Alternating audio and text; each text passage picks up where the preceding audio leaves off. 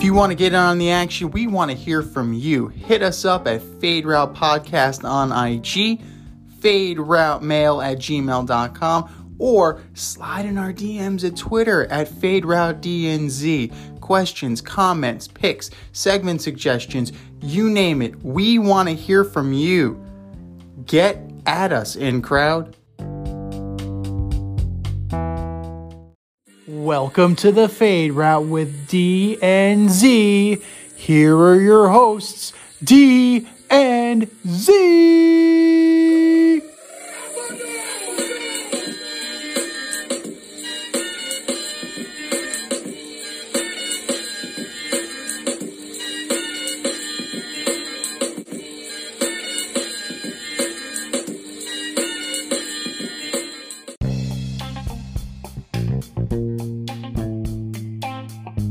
Welcome to this week's episode of the Fade Route. I am D, and with me is always Z. We have a great show for you tonight. We're going to order up the NFC South. We're going to discuss the surging San Francisco Giants. And our good friend, Mr. Fit, Leon Martinez, joins us on the in-route. But we begin today's show with the NBA Finals. After winning the first two games, the Phoenix Suns lost 4 straight, giving Milwaukee their first title in 50 years. Giannis had a monster game with 50 points, 14 rebounds, and he did it the right way. He won with the team that drafted him. The NBA playoffs were riddled with injuries and the destruction of super teams. But, Z, what do you make of a Milwaukee Bucks victory? Well, as always, glad to be here as part of the show. And as the ascendance of a superstar, man, what more can you say about the performance of Giannis Antetokounmpo? 50 points in a closeout game, 42 minutes, 16 of 25 from the field. He only missed 2 free throws, which is critical, right? His bugaboo has always been the fact that he doesn't have an outside shot, and his free throw game of late has been not horrendous. Great, to say the least. Yeah, 50 is a high water mark, so that's definitely a problem. But, it was the ascendance of a superstar. Like, what more can you say? Middleton had a decent game with 17 points. Bobby Porter showed up off the bench, which Big is Bob. great. Yeah, Big Bob. What were the Knicks thinking, getting rid of that guy? But, it's one of those things that you can second guess all you want. They got a big fat donut from PJ Tucker. So he only took 1 shot. So in 36 minutes, I think that if you gave us 36 minutes and 1 shot, I think we could have made that. But that's neither here nor there. As far as the Bucks go, they did what they needed to do. Giannis showed up, and if you look at the flip side of that coin, Chris Paul, 26, 2, 5 assists. Not a great game by any stretch of the imagination. And the 2 kids didn't really show up either. You had Devin Booker with only 19, DeAndre Ayton with 12. And I think that Dario Saric injury really impacted how the Suns were going to run things, because they don't have any more bigs. You're looking at Cam Payne coming in. He's a point guard, right? Kaminsky, power forward, still not a big, still not a center. You're looking at Craig. You're looking at Cam Johnson. In that rotation, you're not giving DeAndre Ayton any little bit of respite whatsoever. And then you have to have Jay Crowder come in and play 41 minutes. So that was a sneaky injury that I think definitely helped put the nail in the coffin of the Phoenix Suns over the course of a long series. Yeah, to me, good for Milwaukee. Happy for them. I think Phoenix missed a real opportunity in Game 5. Booker gives up the ball. Chris Paul gives up the ball. And Monty Williams, to me, I love him as a coach, and I really want him to win because, he deserves it. But there was a blueprint to beat the Bucks, and he needed to look back at what the Nets did. He needed to look back how other teams fared against them during the series and during the season. They didn't wall off Giannis at all. You could have stopped him and make everybody else beat you. if Middleton and Covington and those guys are able to beat Cottington, if they're able to beat you, you live with that. But you can't be letting Giannis go for 40 and 50 and think you're going to come out on top. They had a 2-game lead, and man, only 4 or 5 teams have ever come back from 2-0 to win, and I would have never guessed the Milwaukee Bucks were capable of that. No, considering how Coach Budenholzer didn't really have his finger on the pulse of the team to where they would just willy-nilly start shooting threes, and this team is not a great three-point shooting team. Right. So at some point, it just started becoming bombs away, and that is when not only did the team get in trouble, but you have media, pundits, critics openly slagging this coach for what lack of adjustments and what stupid decisions they made along the way in strategy, whether it's defensive switching or it's just, trying to live and die by a 3-point shot. It's just Coach Bud, if he lost, he would have been raked over the coals. I don't think Monty Williams did anything as egregious in his losses compared to what Coach Budenholzer did over the course of this series. And it wasn't just the finals. He'd been criticized in previous series for similar mistakes. Yeah, and the thing about it is he made some adjustments, but like you said, everybody was really ragging on him, even us. We did too. I'm not gonna lie.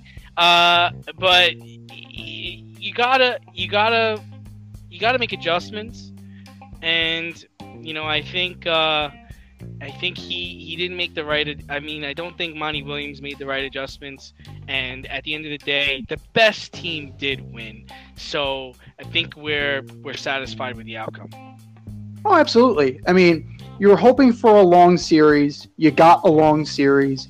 I think the most disappointing result would have been a sweep in either direction. Definitely. Just from the simple fact that on the one side you had Giannis, right? On the other side you had Chris Paul. So either way, the ascendance of a superstar player to that next level was going to happen, and the worst thing that could happen was that it would occur in a sweep. Yeah, and not only are the NBA Finals over, but all the coaching vacancies have been filled with Willie Green getting hired by the Pelicans and Wes Unseld Jr. getting hired by the Wizards. So what is the best final hire? What do you make of the final coaching decisions that were made? All in all, it does remain to be seen what happens, because at the end of the day, they are all first-time head coaches, which is great for the league. You'd have Wes Unseld, you have Willie Green, and then you also have Jamal Mosley in Orlando. So these 3 guys are definitely taking that next level, and the one that I'm primarily focused on is going to be the New Orleans Pelicans, just because they have the player with the it factor in Zion Williamson. And can Willie Green take that step with Zion Williamson? I mean, they were 31-41. They missed the playoffs. Stan Van Gundy was out. Van Gundy never seemed like the right fit anyway, just because, of his prickly personality and kind of his way or the highway attitude. Willie Green has previous, assistant coaching experience. He was a part of Steve Kerr's staff. He was with the Phoenix Suns. So he definitely has some coaching pedigree behind him. So if he is able to make it happen, I mean, he has also worked with Doc Rivers in the past. So if he's able to kind of unlock the potential of that team, this is going to be the hire that you talk about.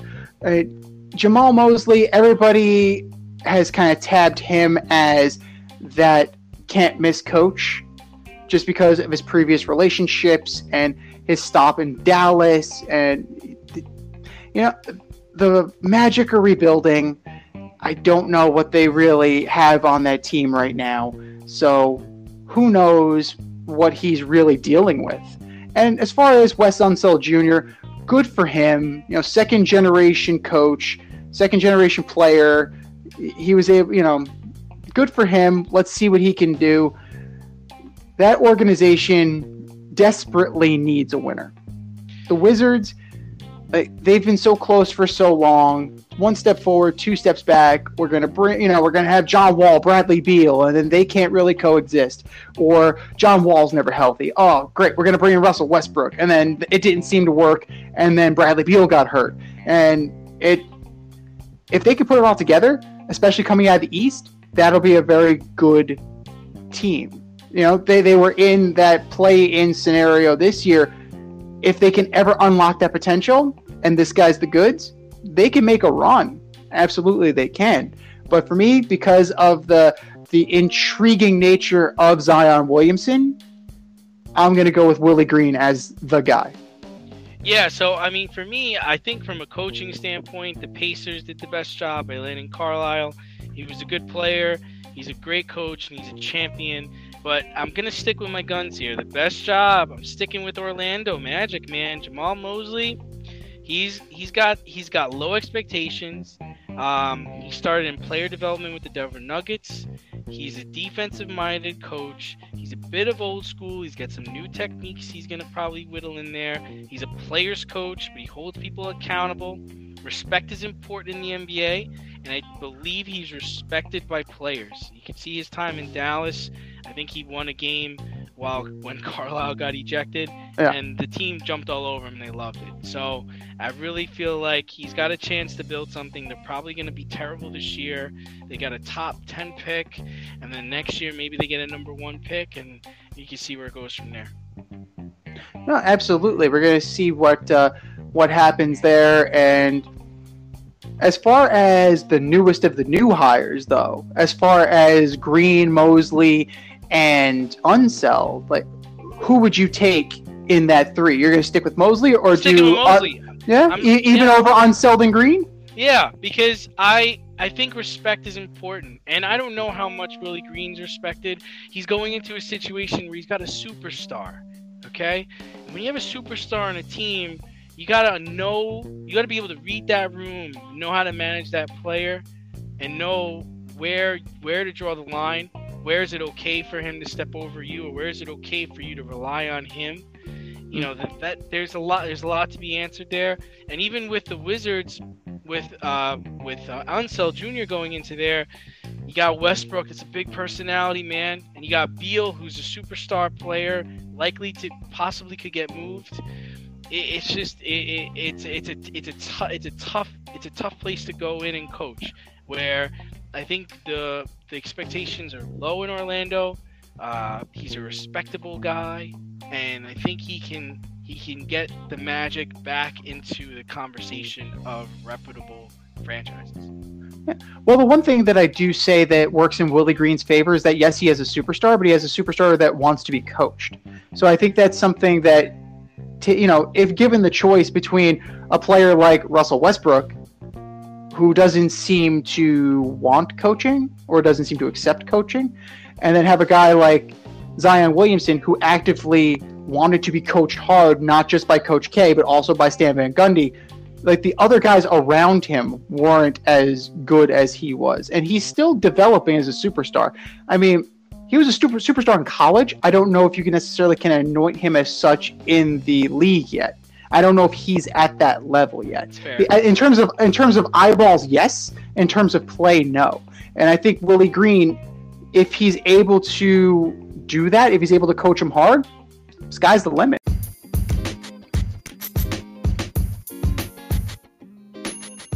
Your favorite podcast has its own merch line now. Go to teespring.com, type The Fade Store into the search bar, and have access to our sweatshirts, t-shirts, long sleeve shirts, tank tops, and much more on the way. That's teespring.com. Type in The Fade Store at the search bar and show your boys some love. Rep the Fade Route brand only at the Fade Store, only on teespring.com. True. Switching to international news, are the Tokyo Olympics in jeopardy? We got some COVID outbreaks. We got some players that are being sent home. Some players are opting not to go. Some athletes are opting not to go. Some athletes are getting sent home. Why even bother going through with this? Well, I'll tell you a team that is embarrassed that they did show up. That's the U.S. women's national team. Got blanked by Sweden 3-0. Come on, what are you guys doing? Sweden's a good team, though, right? Sweden is a good team, but it's a good team. This is the U.S. women's team. It's not the U.S. men's team. Like this team. This team has expectations. 44 straight matches, and they like this team is the goods. Like, you know, in terms of American soccer, like this is the goods. So whether or not this takes them down a notch or humbles them a little bit, like we'll see what happens. But as far as these games going off, I don't see it, man. If COVID cases continue to rise, especially as you are bringing in people from all four corners of the earth, it just doesn't make any sense from a public health standpoint. Even if you're not putting people in the stands, you're still putting people in close proximity to each other because you're having them live with each other over the course of this tournament, over the course of this event. So Toshiro Muto says officials will make the decisions about the viability based on what happens, but it may be too late by the time they realize that. So it's already been postponed once. Just can it. Just can the damn thing. Yeah, unfortunately, the answer to everything is money. Yeah. The truth is, we should not be going through with these games. Only 25% of the Tokyo population is vaccinated. All of these people are going to come from different parts of the world, different corners of the world, like you said, compete in one place, and then go back where they came from. This is reckless. It's dangerous. It's unfortunate. Athletes have been dropping out because they are concerned over health and safety protocols. Some people have even tested positive, so they can't even they haven't been able to go. This is about advertising revenue and nothing more. Tokyo is going to get their share of this. NBC is going to get their share of this, and they don't care who gets hurt doing it. No, 100%. Like you said, the answer to everything is money, and for the sake of this, it should hit them. You know, it should hit them in the purses a little bit. That maybe that will actually wake some people up to the fact that this is not over yet. Just because that we want it to be over doesn't mean that we're even close to being over. And just because we're over it in the United States doesn't mean that, you know, it's over anywhere else in the world. So, I mean, do what you can in the time that's allotted. Opening ceremonies, spread everybody out. Just maintain social distancing. Maintain the public health protocols that we've had in place, and sanitize the shit out of everything. And just pretend you're back in the bubble. Because guess what? You're back in the bubble. Yeah. And the other thing is you're not going to have people in stands. No. And as athletes test positive and have to be sent home, and then you also have athletes that are not even going, how could you really say that this is the best the world has to offer? How could you really say you earned this gold medal? And it's unfortunate because we know all these people have been training for so many years to get to this point. But the truth is that there's still a problem out there. Mm-hmm. And, you know, the minute you do not respect this thing, it could come back, and it could come back with force. And totally. You know, we've talked about this offline, and we've talked about in production meetings, and you know, I'm not a big proponent of the vaccine. I'm not a big proponent of the virus itself, but I do know it's serious, and you have to follow health and safety protocols for the betterment of society. That's just the truth. No, 100%. And then even take all of the heaviness of public health and society out of it. Just the logistics of it. Like, say that it's, you know, the softball gold medal game, right? And it's U.S. versus Cuba. Cool. I don't even know if Cuba's there, but let's just say Cuba. Italy. All U.S. right. versus Italy. I know Italy's there. The Azzurri. Okay, fine, the Azzurri. So, the U.S. has multiple COVID tests, and they have to forfeit. A win is a win, but that's a fraudulent gold medal, wouldn't you say? Yeah, I would. Yeah. That's a reality that we're facing right now. Yeah, and it's a problem, especially we have our men's basketball team. We're sending over there. The NHL is gonna get started in the fall, right? Because the Winter Olympics are coming as well, right? Yeah. Well, the one difference with that is that you're gonna have that, and the benefit of having it being cold, that also helps too. So you're more inclined to put a mask on. You'll be more inclined to follow the social distancing. People, like I've seen it. Just I'm not going to compare walking around the streets of the Bronx to the Tokyo Olympics, but people are just like, hey man, it's willy nilly, baby. I'm not going to wear a mask. It's beautiful out. What do I care? I'm just. I think Canada just opened its borders to Americans like recently. Yeah, it just opened the borders to the Blue Jays. Yeah, and you have to show your proof of vaccination, I believe. That reminds me, I think I lost my vaccination card. That's not good. No, that's not good at all. I gotta find that thing. Yeah, otherwise you're not gonna be able to go to Canada. In other news, the Rams, the Super Bowl bound Rams, their running back Cam Akers tore his Achilles this week.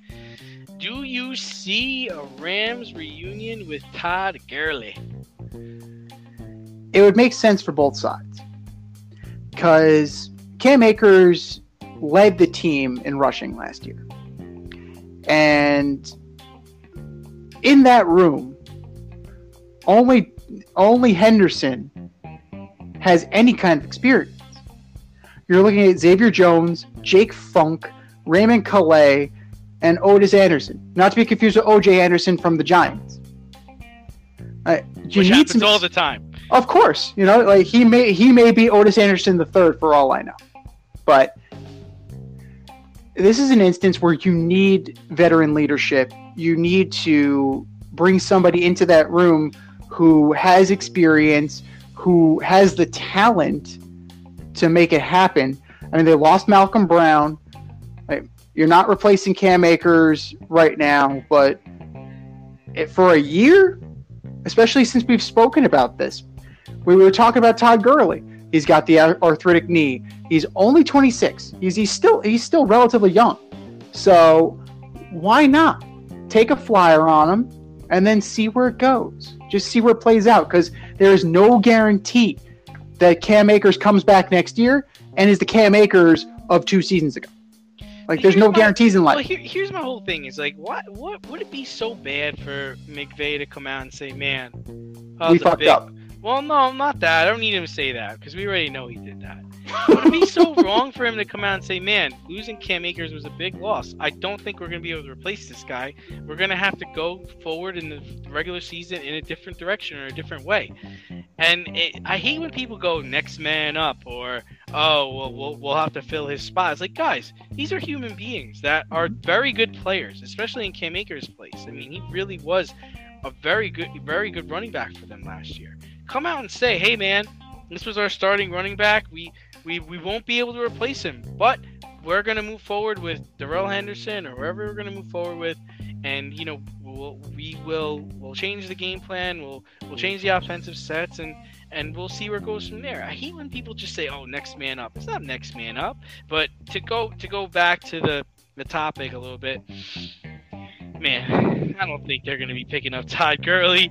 I mean, we talked about it last week where Todd might be headed, and the Rams was not one of those places. Granted, we didn't see this injury coming, but I don't think it's in the cards for them. I think they have about $7 or $8 million left in the cap.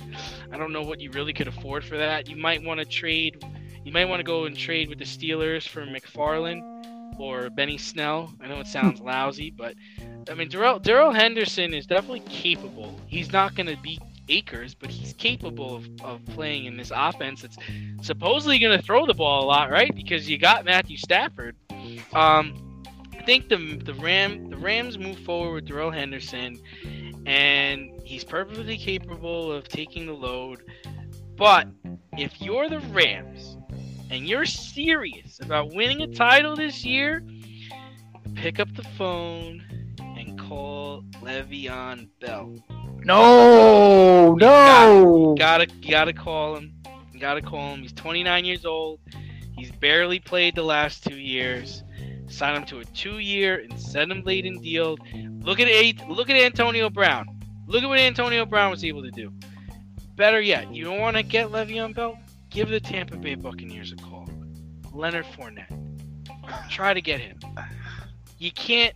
If you're really worried about the running back position, those are the 3 calls you make. You're calling Le'Veon Bell, crying. You're calling the Pittsburgh Steelers with your hat in your hands, and you're emailing the Tampa Bay Buccaneers to see what they need for Leonard Fournette.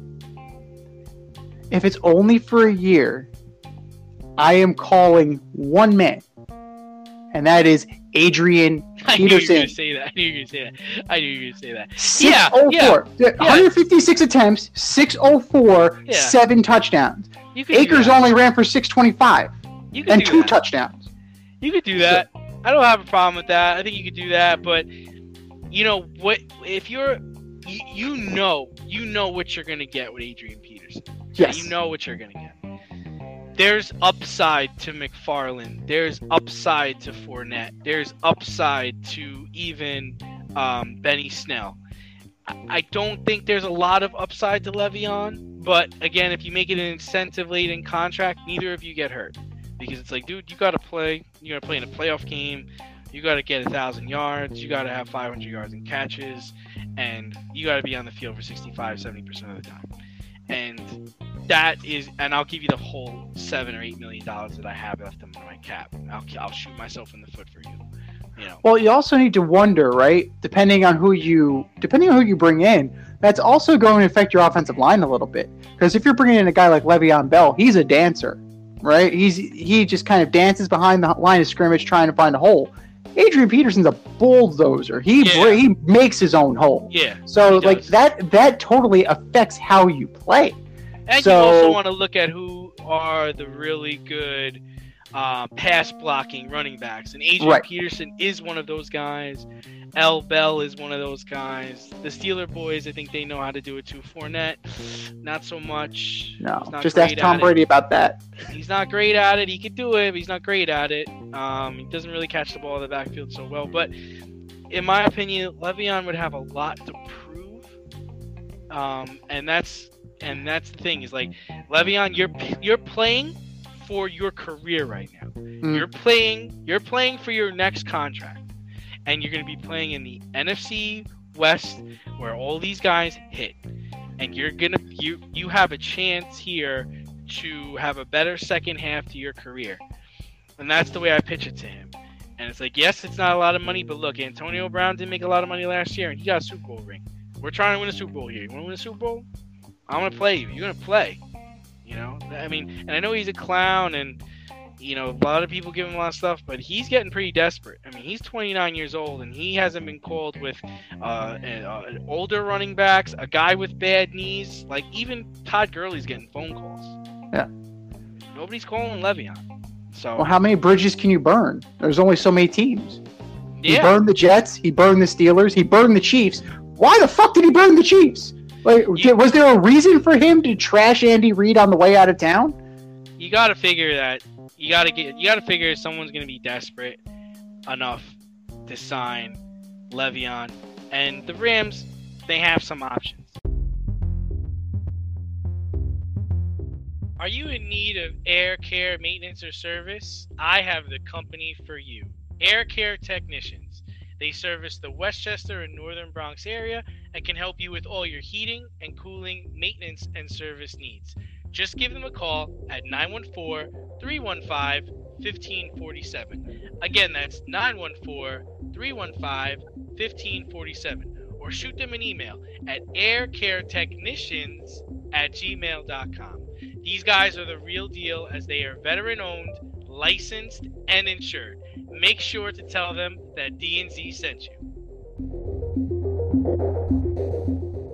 Another team that has a lot of options is the New York Mets. They're stumbling out of the second half gate, even though they won a nice game today. Rough patch at the right time, or is there something more to this? As the Met fan on this panel, I'm trying not to overreact, but anytime you hear forearm tightness regarding a pitcher, the hair on the back of your neck starts to stand up a little bit. I've been hearing that a lot lately. Yeah, and for it to happen to Jacob deGrom, this is now his 4th injury of the season. He averages one a month. Yeah, apparently. It's like, it's definitely cause for concern. This instance, it didn't happen when he was hitting. The other instances, it happened in and around and at bat. So universal DH cannot come fast enough. You have an oblique strain for Francisco Lindor. So that's going to be a while. So then you're playing well anyway. So what does it matter? I mean, he's been picking it up. He's not the back of his baseball card, but you love him. You defend him. You defend him like he's your brother. Like he's having an awful year by his standard. But in terms of Major League Baseball standards, he's about league average, man, and that's sad. That is sad. Edwin Diaz, he's coming back to earth, right? From play narco, this guy's unhittable. I never fell into that trap. I knew Edwin Diaz was friggin' garbage. And now you took away his sticky stuff. and now he's giving up walk-off grand slams to the fucking Pirates. The Pirates, who are the 3rd worst team in the majors. Hey, don't give me that crap. There's a reason why the Mets are now considering trading for Craig Kimbrell. And it's because they know this guy can't cut the mustard in big moments. And I am actually for that trade. I would love Craig Kimbrell because he's done it, he's been in the big moment, and he has delivered. So as far as some of the other things, Cookie Carrasco's coming back. He got shelled in his rehab outing. It's not about the results. It's just about making sure that he can rebound from the outing and making sure that his hamstring is totally back. Syndergaard, I don't buy for a second that he's going to pitch up at all this year. He's overrated. Never liked him, but it is what it is. I got to ride with him. Another guy I got to ride with is that clown Marcus Stroman. Hey, he pitched well today. One hitter today. Yeah, but then he started a benches clearing brawl with almost a benches clearing brawl with Nagowski over 2 guys not talking shit to each other. Why are you talking shit, bro? I'm not talking shit. Why are you talking shit? I'm not talking shit. Why are you talking shit? And now the bullpens have cleared. And fight me! Somebody, hold me back. Fight me. And then he doubled over and it was just like, what the hell is going on? Now he's hurt. The Mets are... The only good thing is that July is a long season. They will be whole again. You won't have guys like Guillorme out there on a regular basis getting exposed where he is a good glove, but he just had a bad couple of games. You can't afford to lose the way you've been losing to the Pittsburgh Pirates. So with any luck, this is just a funk. They'll get their guys back, and they will get some reinforcements at the deadline. Barrios would be great. I don't know how much he's going to cost. They want probably Mauricio, JT Ginn, maybe JD Davis. Chris Bryant doesn't make any sense unless they're trading JD Davis as part of the package. We have a week to figure that out, and we're going to see where everybody else lands to see who else is available. So I'm saying I'm holding on. I'm not panicking yet. This too shall pass. Yeah, I mean, kind of like we talked about. This guy DeGrom, he's hurt every month. And I don't know what to make of it. But I think can we at least get on the same page with, the Mets are good enough to make the playoffs and get bounced out in the first round. Can we agree to that? Oh, they're not ready yet. I mean, they seems to it just seems like to be the destiny for this team. I'm not sure if there's a player they could pick up to help them.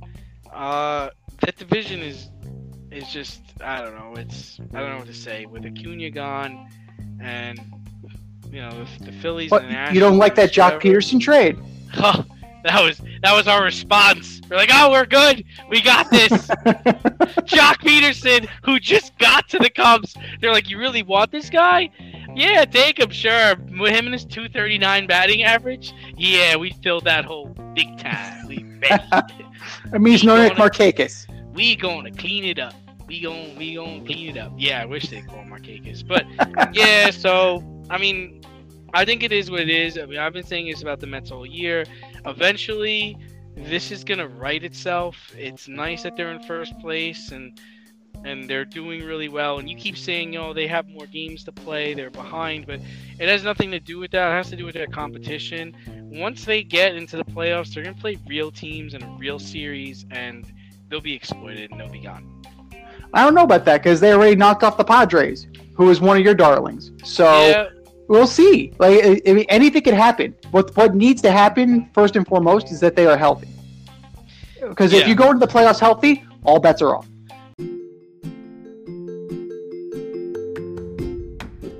You can't help but smile when you see a balloon. The simplest occasion is a party. Westchester Pop Stars, located in New Rochelle, New York, offers balloon styling and decor for all life's events. Birthdays, anniversaries, weddings, showers, school and corporate events, store openings, or just because. Westchester Pop Stars takes balloons and shapes them into works of art, creating decorative installations for your special occasions. No event is too big or too small, and their custom personalization service is top-notch. Westchester Pop Stars is a private studio, quickly expanding. In-person consultation is by appointment only. Send an email to westchesterpopstars@gmail.com for more information or to schedule an appointment. No need to hire an event stylist. All you need is balloons. Currently servicing Westchester, Putnam, New York City, and Connecticut. To find Westchester Pop Stars, search for them on Instagram, Facebook, or Google. I mean, at least with the Mets, they're in first place. Yeah. The Yankees, just mayhem in the Bronx. You got people throwing baseballs at players on the field. We got fights breaking out in the stands. This is all during a Red Sox-Yankees series. Is this embarrassing, or is this just a renewed rivalry? Dogs living with cats, mass hysteria. But enough, I get the point. Enough. We're good. Just to go back on the previous topic, Francisco Lindor 2.1 WAR for this season. So if you believe in war, it is both. It is a rivalry renewed between the fans who haven't seen each other in a year, and they still don't like each other. They seem to be fighting each other. Yeah, he's holding his left a little low. That might hurt him in later rounds. But it is embarrassing for the game. It absolutely is embarrassing for the game, too, because this is something you built up to for this season. We're like, yes, fans are finally back, and we're going to have what we didn't have last year, and it's going to be that energy and that momentum. And now holy shit, they're throwing punches. Like, what the hell is going on here? I mean, the ball incident, if it was malicious, if you can prove it was malicious, yes, the guy needs to get banned. It's one of those things, like, good call by Rob Manfred. You can't have fans chucking stuff at players. I mean, the days of throwing back home run balls is over. So, it's just hostility on top of hostility, and it's both. It really is both, because it's really not doing it on the field. The Yankees are not exactly lighting the world on fire, and the Red Sox are comfortably ahead. So, it provides a little juice to a rivalry that isn't that much of a rivalry right now.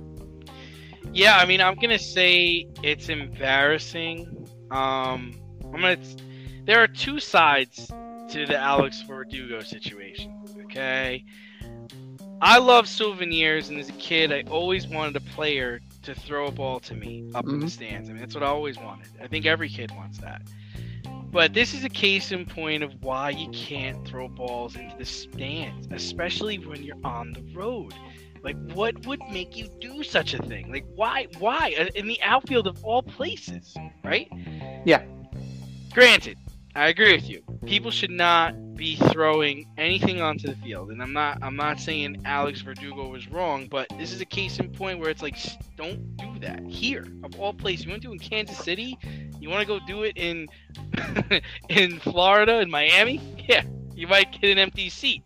But I mean, and the other part is like, you know, you have mixed reports about the fan that actually threw the ball in the field. Apparently, he wasn't aiming for Verdugo. He was pressured by the other fans to throw the ball into the field. So it's kind of tough, right? Because in other parks, when opposing teams hit home runs, they do throw the ball back onto the field. I'm not saying it's okay, you know, but you know, if he was just throwing the ball in the field and it happened to hit Alex Verdugo after Verdugo threw the ball into the stands, I don't know. I mean, and then to talk about the fighting situation, Jesus, and I don't know what this is about. But watching this situation unfold, as I saw it in many reports, it looked like Yankee fans fighting Yankee fans. I don't even think there was a Red Sox fan in there anywhere in the melee. But it basically pushes taking my family to a game back a couple of years. Okay? And that's maybe one of the things that Rob Manfred should worry more about. And worry more about parents bringing their kids to games and worry less about pace of play. Because you want to get young fans in the stands, but after seeing that, you know, I'm not taking my 4-year-old or my 1.5-year-old to a game, and that way he could see that, or he could see Daddy be a part of the melee. I don't think so. Right. No, definitely not. And like, this pandemic has really heightened the worst in people. Like, as we are now coming out of it and we're starting to reintegrate into society, like, people are being meaner and nastier than ever because they've been cooped up for so long that who have they actually made social contact with? And now all of a sudden, it's this fan of a blood rival team who's trying to push your buttons, and you are so, you just want to hit somebody, right?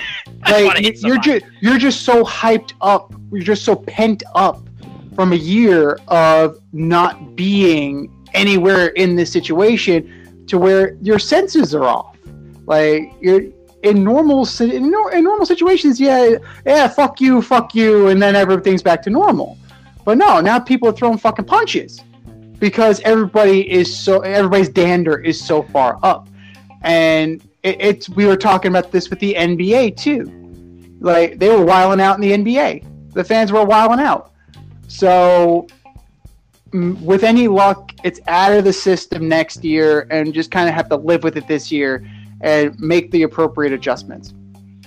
Yeah, and you know, again, Yankees are not a team really doing well, but the Giants on the other side of the country, the San Francisco Giants, are quietly leading NL West in a nice series with the LA Dodgers over the last couple of days.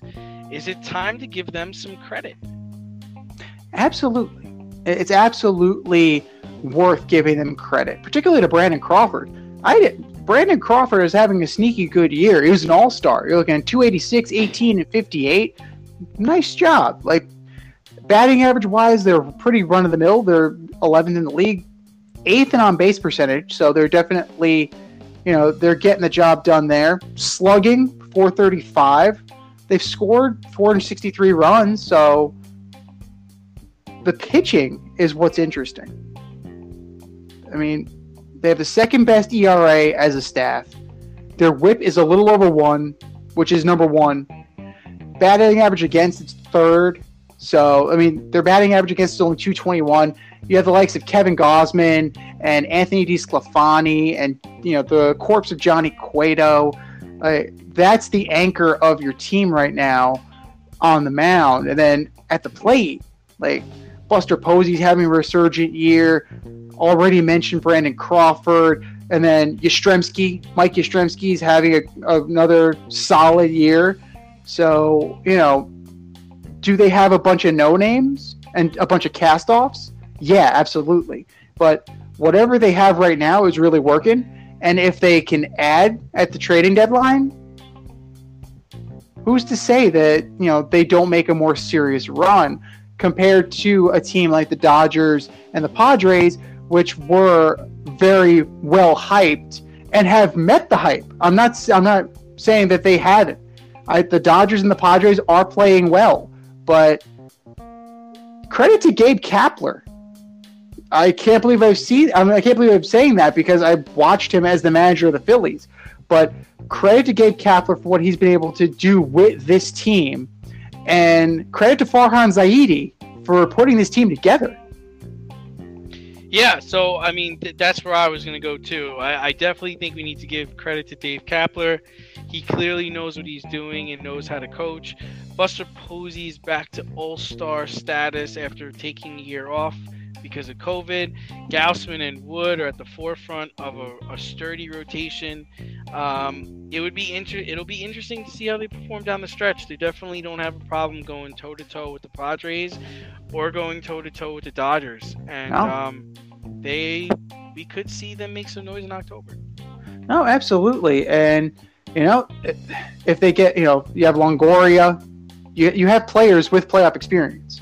So you have Longoria, you have Buster Posey, you have Wilmer Flores, you have a bunch of guys on this team that can be a core, Johnny Cueto. But all of these guys have been there before, and it's not one of those teams like last year's Padres where they were just a bunch of young guys without experience, and we'll see what they can do. But kudos to them, and as far as what they can make, what kind of moves they can make, yeah, I really don't know what they need. They probably could use another arm in the bullpen. Probably another infielder, because you're looking at the likes of Thairo Estrada on this team, like former Yankee great Thairo Estrada has a prominent role right now. So, we'll see what happens. And as teams bottom out, we're definitely going to see who's available, because right now we're still a week away from that trade deadline and teams are still in it as of right now. Give it a week and who knows, Max Scherzer may even be available. We'll see.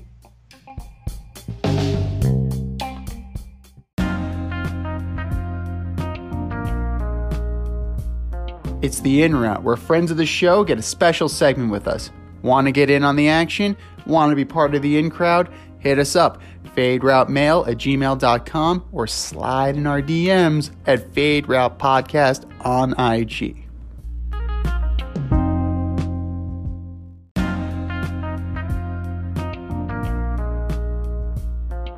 Joining us on the in route this week is legendary New York City point guard, current amateur referee, and personal trainer, Mr. Fit, Leon Martinez is in the building. What's going on, man? How's it going? Welcome to the show. D, what's good, man? How are you? How's everything, brother? Just surviving. That's the name of the game these days. I hear you, What's man. up? What's up? What's going on, brother? How are you? Living the dream, brother. You know how it goes. I hear you, man. All right, we're gonna jump. First of all, I want to just say congratulations to you guys on this. This is a podcast. Yeah, podcast. Yes, sir. Listen, guys, this is a great movement. I'm glad you jumped on it. I wish y'all guys the best of luck in the future with it. I appreciate the honor of being on it right now tonight. Oh yeah, you're gonna become a regular. You can count on that. All right, we're gonna kick it off early. We want to jump right into these NBA finals. They're over. Z and I have argued that the Suns really gave away the series in Game 5, but What do you think this series? Who's the loss fall on? Wow, man. To be honest with you, I think honestly, I know a lot of people having their criticism on Chris Paul and how he played and one of the couple of games, but honestly, the better team won to me, B. I just got to be honest. The better team won. I mean, honestly, Milwaukee's been through that fire. I mean, they got over the hump with the trade with Drew Holiday, and I think they were just well prepared. I mean, being down 0-2, I just felt games 1 and 2, they had the jitters. NBA Finals, the excitement, the energy was kind of different. I mean, and then I think once they got home and settled down, they changed the whole atmosphere of the series, man. They just basically, Giannis said, you know what, I'm going to dominate, and that's what he did.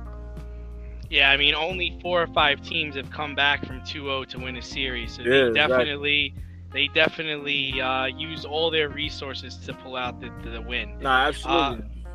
Yeah, I thought throughout the series both teams were mediocre at best. I mean, which team has the better chance of getting back to the finals next year, and why? Well, that's Milwaukee without a doubt. I mean, honestly, Milwaukee, they built to be champions, man. Like, their bench is solid. They're a gritty, aggressive team. Giannis is not even at his prime, to be honest. Let's all be honest. Like, he's just doing it off of just hard work. You know what I'm saying? So, like, once he gets comfortable in the perimeter and, you know what I'm saying, like, his game really evolves, it's going to be a scary series. It's going to be scary watching him play, man. Like, honestly, he had 50 yesterday with no jump shots. Yeah, exactly. Yeah. Right. You know Imagine if like, 50 with no threes. He had 1 3. He was 1 for 3 from 3. Like, imagine if he's able to develop that jump shot or a pull up or some kind of even a better post game. Some type of mid range game, like a Dirk 1-foot fadeaway or just a Garnett pick and pop. Or a Durant 3-pointer, something like that. Yeah. Forget about the threes, because I don't even want him shooting threes. Just a nice mid-range game like Dirk and KG, or even a glass jump shot like Tim Duncan off the wing. Like, come on, he's going to be averaging 60. Like, it's going to be disgusting. He's so lengthy and he's got so much body to him. It's just hard. It's hard to put a hand on him, and it's hard to stop him. Yeah, honestly, like, I really agree with what I was hearing today on ESPN. He might have taken the crown, man, from LeBron. You know, I think once LeBron leaves, it might be his league. Really? I think so. It might be his league, man. Giannis is special. Yeah. And he's homegrown. They drafted him. He won with them. Yeah. Nobody's doing that stuff these days. Like, come on, man. Like, we watched this kid as an 18. Well, I don't even know. He was 18 when he came in, or he was younger. I don't even know, man. But he was just young. Came off the boat. Basically. Right. Yeah. Barely speaking English. Yeah. And look at him now, man. Like, oh my God, it's scary when he gets to his prime, man. Yeah. I just feel like the Milwaukee team is just a great team right now.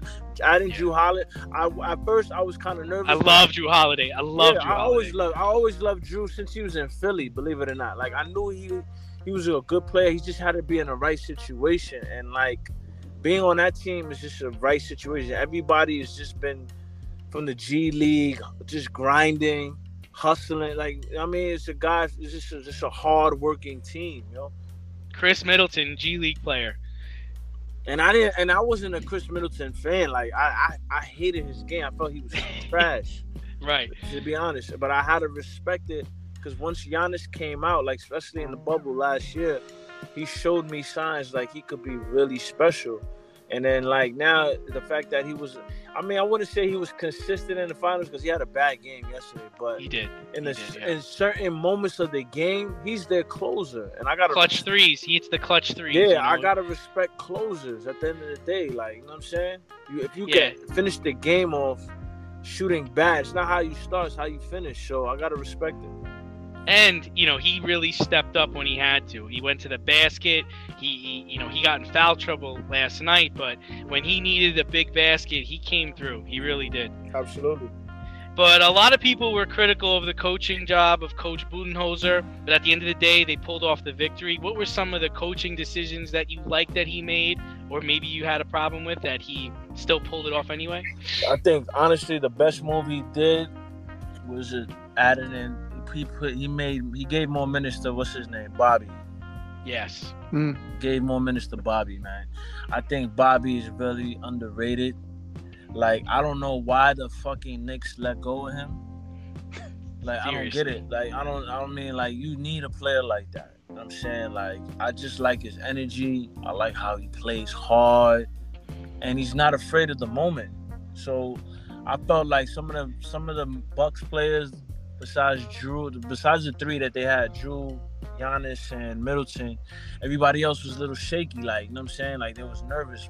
Bobby was in his own world. Like, I'm gonna do me regardless. I'm gonna throw. If I'm open, I'm gonna shoot it. If I got the ball, I'm gonna do what I do. Like, you know what I mean? He was comfortable. And he wasn't worried about anybody trying to block his shot. He was dead eye. I got he this. Was like, this is buckets. He's like, I'm doing me. Like, fuck that. This is my moment. I'm gonna shine. That's right. You know what I'm saying? And then you gotta respect the player like that. And I just felt when Bud put him in with more minutes, it kind of helped the team. Like, you know what I'm saying? It took pressure off of Giannis, took pressure off the other three.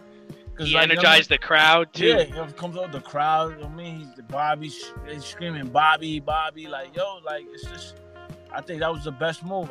But on Phoenix, and I was disappointed in Monty Williams because, like, I just don't understand. Like, how you don't follow the philosophy the Miami Heat did a year ago. Like, you got to build a wall with Giannis. Like, you made Aiden, you try to make Aiden man up. And, like, yeah, granted, Aiden had a great playoff run, but when you're playing against a monster like Giannis, like, you can't throw him in. It's like you threw him in the fire, yo. There was a blueprint there, and he didn't even look at it. Like, you know what I'm saying? Like, I don't get it, yo. I don't get. Like, you supposed to let Chris Middleton and Jrue Holiday beat you. And if they have 4 straight games that they're awesome, we'll live with it. You live with that, but you can't have Giannis dominate. like, what do you have? 4 straight 40s, 3 straight 40 games. 50 yesterday, and then you had a 50 piece. Like, yeah.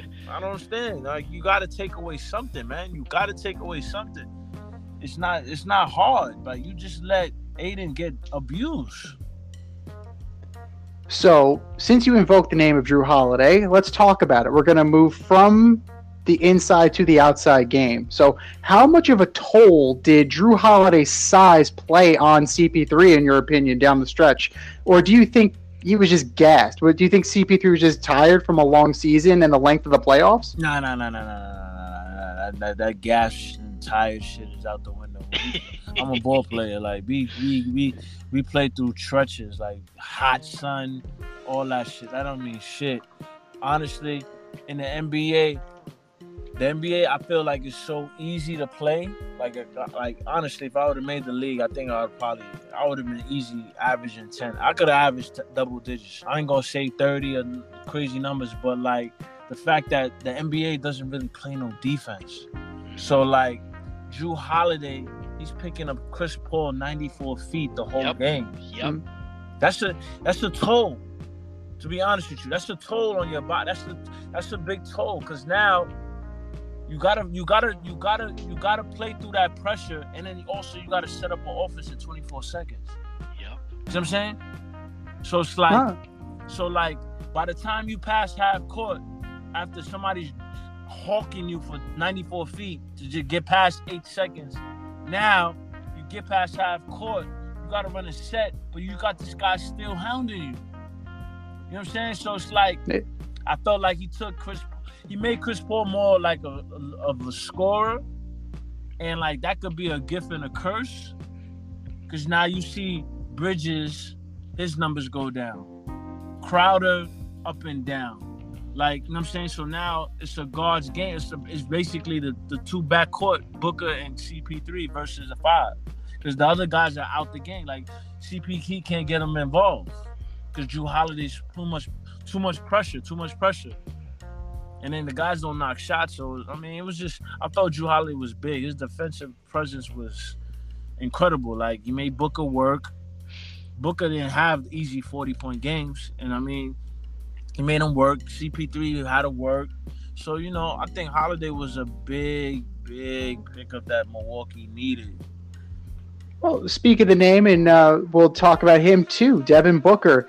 A few weeks ago, Stephen A. Smith made a rather controversial comment comparing Devin Booker's game to Kobe. Do you see any similarities there, or is Stephen A. just talking out his ass? Yeah, I'm kind of disappointed in myself because I was one of those guys that felt like he was 100% accurate on that, but I have to take it back off the simple fact that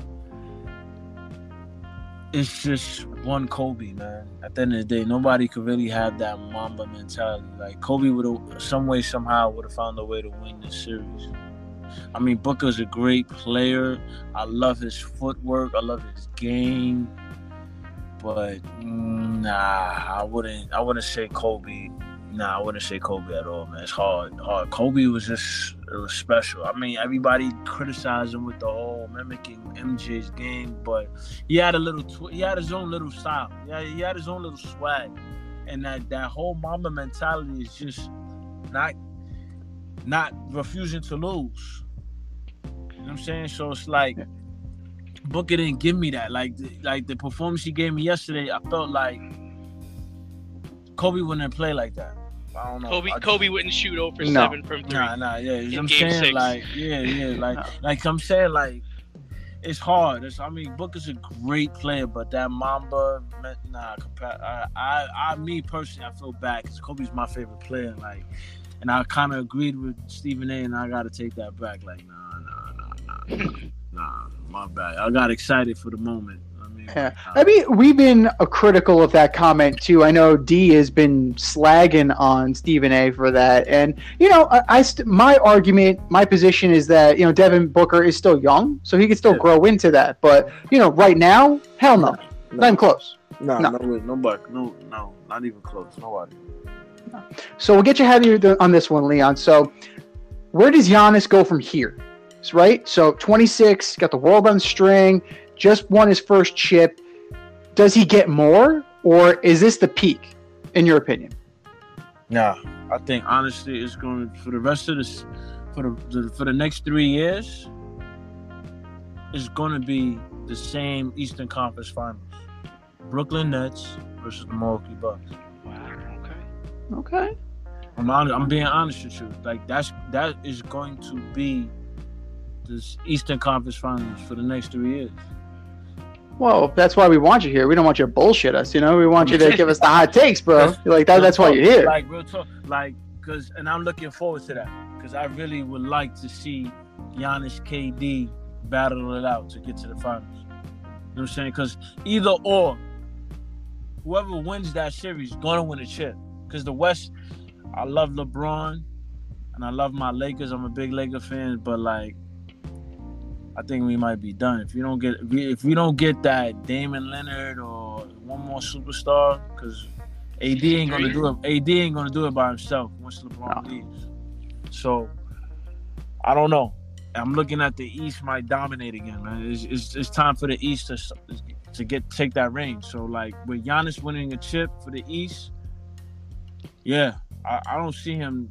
I won't be surprised if they go back to back. I'm being honest with you. Well, that is bold, and that's why we got you here as part of the in crowd on the in route, Leon Martinez. So thank you for joining us, brother. And if you got anything to plug, social media, anything, now would be the time. Oh, so once again, like you said earlier, yes, I'm a personal trainer from the Bronx. I'm currently working at a new facility off of Tremont Avenue. If you guys ever around the Tremont area, Throgs Neck, 3448. It's called Underdog Boxing Fitness Gym. I'm a trainer there. I do a lot of clients there. I do classes in the mornings, Monday, Wednesday, Friday. I love the personal training. This is my thing. This is like my craft, besides also a basketball official. You guys can see me at Dykeman, Orchard Beach, Watson, Gun Hill. I'm the neighborhood ref. I love being part of basketball. I love being part of fitness, helping the community out. Feel free to follow my Instagram pages. Basically my business Instagram page, which is Watch Me Work Fitness. You guys can take a look at my work, and just holler at me, man. If you ever in need of just any guidance of being a referee or just any guidance of staying in shape and staying healthy, just follow me and ask me, DM me, and I'll be glad to help. I just want to help give back to my community. Love it. Love it, man. Appreciate it. Next time we're in Pelham Bay Park area, we'll give you a shout, bro. Oh, yeah. I'm outside, too. Also, good weather. I'm at Pelham Bay Park doing my thing, too. You can catch me early mornings as well.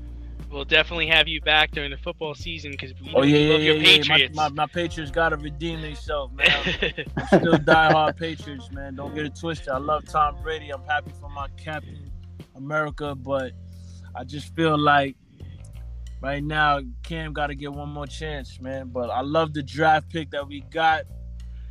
He's ready. I know he's NFL ready. So Cam, I'm gonna just give one more faith for Cam to hold us down. But I like the moves that we did. Bill finally took out that wallet and took some money out. Dollar bill. You know what I'm saying? So like, I think we're gonna be all right. We're gonna definitely compete with Buffalo Bills, man. So I don't want all these Buffalo Bill fans to get too excited. We're coming back to take the throne, man. Go Patriots.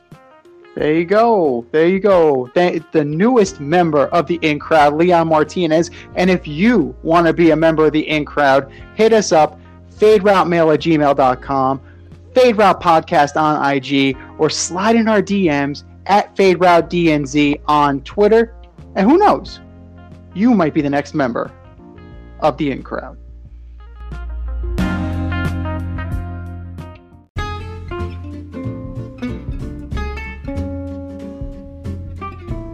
I'm getting hungry over here.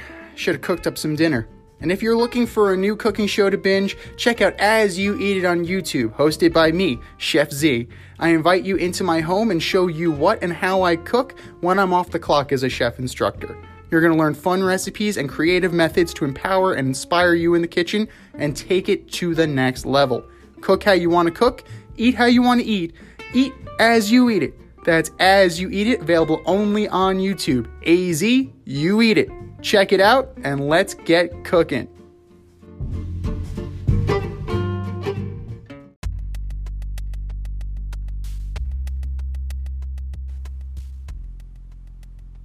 Order up!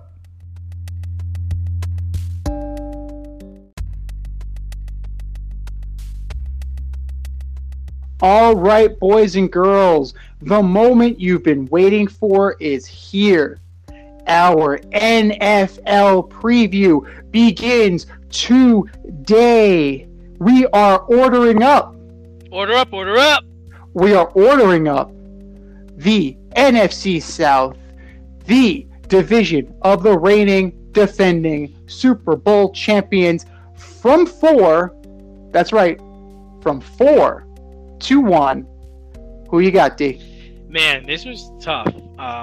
Basically what I did was I just wrote out a bunch of information on all 4 teams because I really struggled to put a hierarchy here. So number 4 in the basement for me is the Falcons. Okay, Arthur Smith, Matt Ryan, Ridley.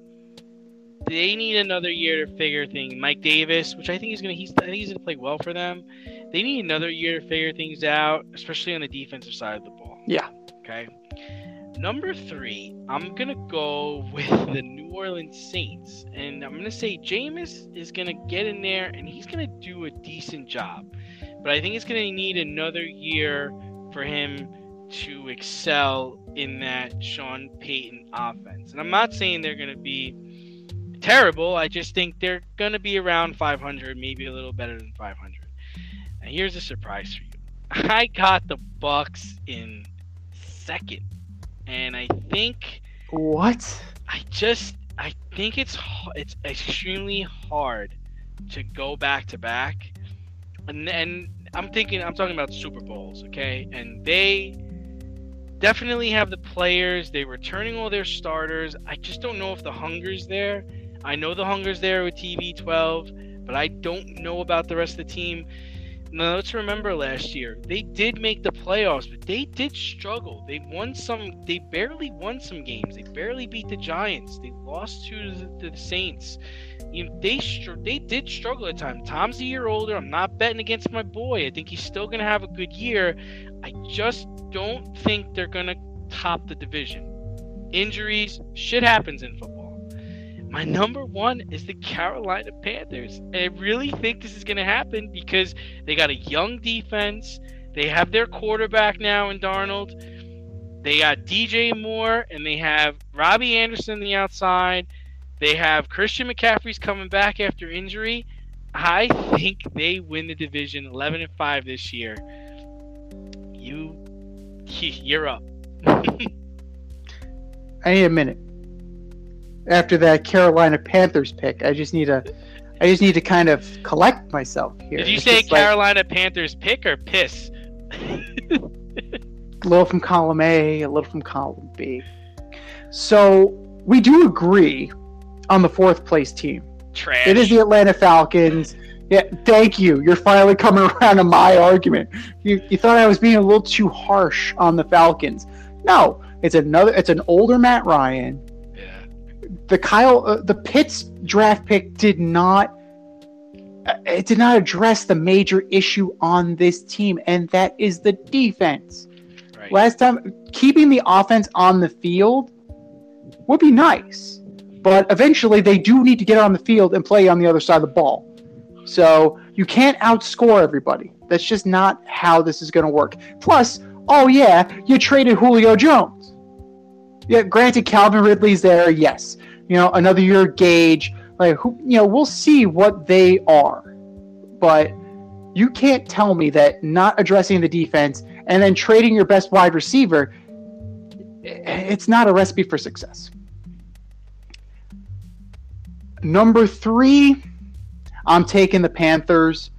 I'm not sold on Christian McCaffrey. At some point, you do need to be on the field. Your best ability has to be your availability, and he's starting to become that injury-plagued player. He's starting to be injury-prone. Sam Darnold, we'll see. It's as much of a question mark for him with this team as it is for my number 2 team, which is the New Orleans Saints. So, spoiler, but I'm not done talking about the Panthers yet. So, great, he's reunited with Robbie Anderson. We'll see if that actually makes a difference.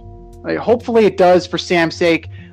He did a good job with what he had, and he took it like a man.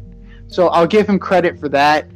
He's definitely in a better situation. Now's the time for him to show what he can do. I love the J.C. Horn pick. I like what they're doing on defense. Matt Rule knows what he's doing. And you know what? If Christian McCaffrey can't post, you got Chuba Hubbard there.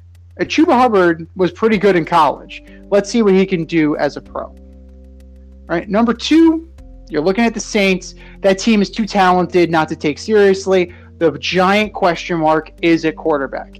Is Jameis Winston famous Jameis 30-30 famous Jameis? Or is he actually going to take the next level and deliver on the promise of a number 1 pick? Or is he going to lose the job to Taysom Hill, and is Taysom Hill going to, try and become that Swiss Army knife mobile quarterback kind of deal? The team is too talented not to be good, but the same way Drew Brees held them back is the same way these two can hold them back. Number 1 by default, the reigning defending Super Bowl champion Tampa Bay Buccaneers. Yes, they're 1 year older. Yes, they're removed from they're just removed from winning a championship. Maybe the hunger isn't there, but I know who is there, and that's one Tom M.F. Brady. And Tom M.F. Brady will not let them slack off, because he personally will not slack off. And he will drag people kicking and screaming to victory. We've seen it done. So, yes, I understand that he's 44. 44 ain't 34, ain't 24. But until it happens, I'm not betting against him. So those are our 4-1. What's your 4-1? Hit us up, faderoutemail@gmail.com, Fade Route Podcast on IG, or slide in those DMs at FadeRouteDNZ on Twitter and let us know what your picks are. This has been the Fade Route with D&Z. Thanks for tuning in tonight. You can catch our podcast on Wednesday nights on the Anchor, Spotify, or wherever you listen to your podcast. Until next time, stay faded, everyone. We'll talk to you guys next week. Thanks for listening to this episode of our podcast. If you like what you heard and want to hear more, be sure to like and subscribe on your favorite podcast platform. Rate us 5 stars, leave us a review, turn on subscription notifications, and tell your friends. Spread the word, spread it wide.